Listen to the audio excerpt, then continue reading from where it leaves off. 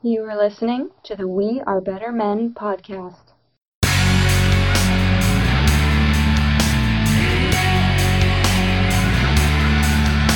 views and opinions expressed on the Better Men podcast are those of the host.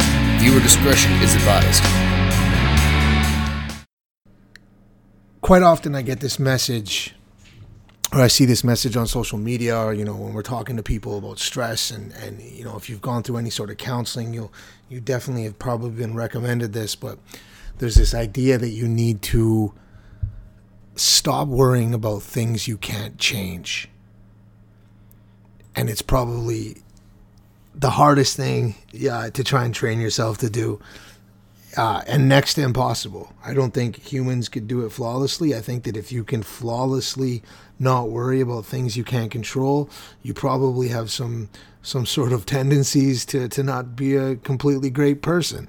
But for the rest of us, 99.999%, who stress over things we can't control, there's some techniques you can use to kind of hone in on a skill set of developing the ability to not stress so much about things that are out of your control. So I'm always looking for ways to do this myself, because it was something I really needed to work on about 4 or 5 years ago, and before that. But so it's something I'm always reading about. I like to read, psychologists or doctors' opinions and on the psychology of how you can do it, because I think that it comes down to science, and it can't just be like a spiritual thing. I think you have to actually understand if it's possible. Like, will your brain actually allow it to happen? And it definitely is. You don't want to go to the point where you're so numb to things you can't control that you just start letting life take control of you, and people and situations take control of you, not for the better. So it is important that you always have that, I believe, that idea, that you need to worry sometimes about things, but at the same time, you don't want them to eat your soul and take control of your life. So I read this brilliant article, actually, by Amy Morin, and she's a psychologist, has her PhD. She's a college professor down in the States, on kind of some tactics you can actually do on a regular basis and think through when you feel like you're stressing about things that you know are out of your control. So I wanted to run through them because I think it was really good. The first one is determine what you can control. When you find yourself worrying, take a minute to examine the things that you have control over. You can't prevent a storm from coming, but you can prepare for it. So in life, there's things that happen to us that we know are going to happen. You can either stress about the potential damage that thing could have to your life, or you can do your best to prepare for it. And you need to start thinking about that when if you start worrying and stressing about potential situations. Focus on your influence. You can influence people and circumstances, but you can't force things to go your way. A great example is you can plan an amazing party, but you can't make people come and have fun. And that's a really simplistic idea, but it makes perfect sense.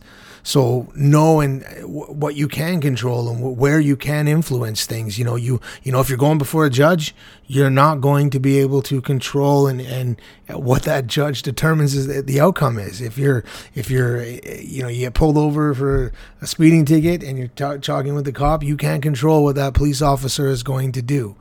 So it's important that you think about those things.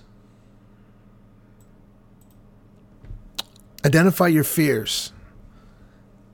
You have them. As much as we want to be strong and we want to be bold and we want to be protectors, we have fears in life, and we fear things. Those that don't fear are psychologically warped, and we all know people like that.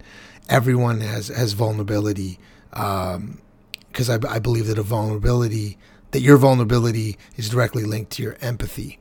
And if you don't have empathy, you don't have vulnerability, and you're probably one of the people that are causing these stresses in someone else's life. So identify your fears. Ask yourself why you're afraid, and specifically what you are afraid of happening. And as you work through that, you can start to coach yourself into, well, if this actually does happen, here's what I think I can do. It might be hard, but that's what I need to do. A good stressor is an example. Something like, I can't allow my business to fail, but they don't take the time to ask themselves, what would I do if my business failed?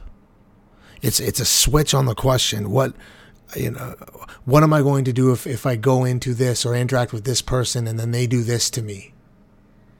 That's the question. And your question could be, what am I going to do if this person interacts with me in that way that I know causes me stress or makes me vulnerable to the point of having some fear? Differentiate between ruminating and problem solving. Replaying conversations in your head or imagining catastrophic outcomes over and over again isn't helpful. I know I used to do that many years ago. That's all I would do in a specific situation, and you have to focus on it, and you have to move away from thinking like that. Ask yourself whether your thinking is productive. If you're actively solving a problem, such as trying to find ways to increase your chances of success, keep working on solutions.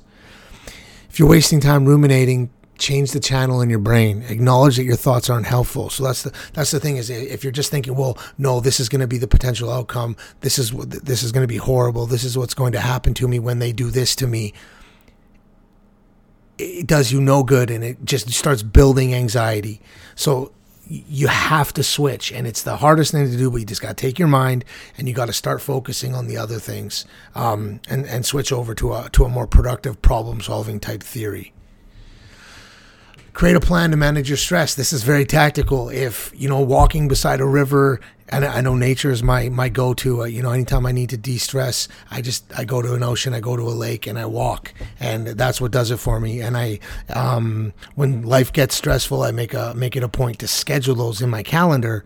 Like, okay, on Saturday afternoon, after coaching soccer, after going to this event, going to do this work, whatever the case may be, you were going for an hour and a half to this lake that's 20 minutes away, and you're going to walk, and it resets you. And so whatever that may be, it could be writing, it could be sitting down listening to music, it could be watching a TV show, whatever it is, whatever that thing is that can help you zone out of your stress and into some peace is what you need to plan for, and make it a routine. Develop healthy affirmations. This is a big part of what I've been doing with No Deadbeat Society and with everything we're putting out and all the content. A lot of people say, well, putting quotes out on social media is stupid. Like you're just building people up. Well, yeah, that's exactly it. We're building people up. I did it originally to build myself up. I had my back against the wall, and I needed something. I needed to consume content that wasn't negative, and I had difficulty finding content out there relating to being a single father and a man in this situation that wasn't negative, that wasn't focused on making someone else the enemy. I needed something that was more inward and focused more on how I felt. So I created No Deadbeat Society, and it took off. Affirmations seem fluffy. They seem like, we're writing down, printing out a positive quote and taping it to the door, the exit door of your house, so that you see it every day you walk out to the job. That's just fluffy crap. That's just stuff. That doesn't work. The truth is it works. Treat yourself with respect. Amp yourself up. Build yourself up, and it's the only way you're going to get through stuff. And you need to do it.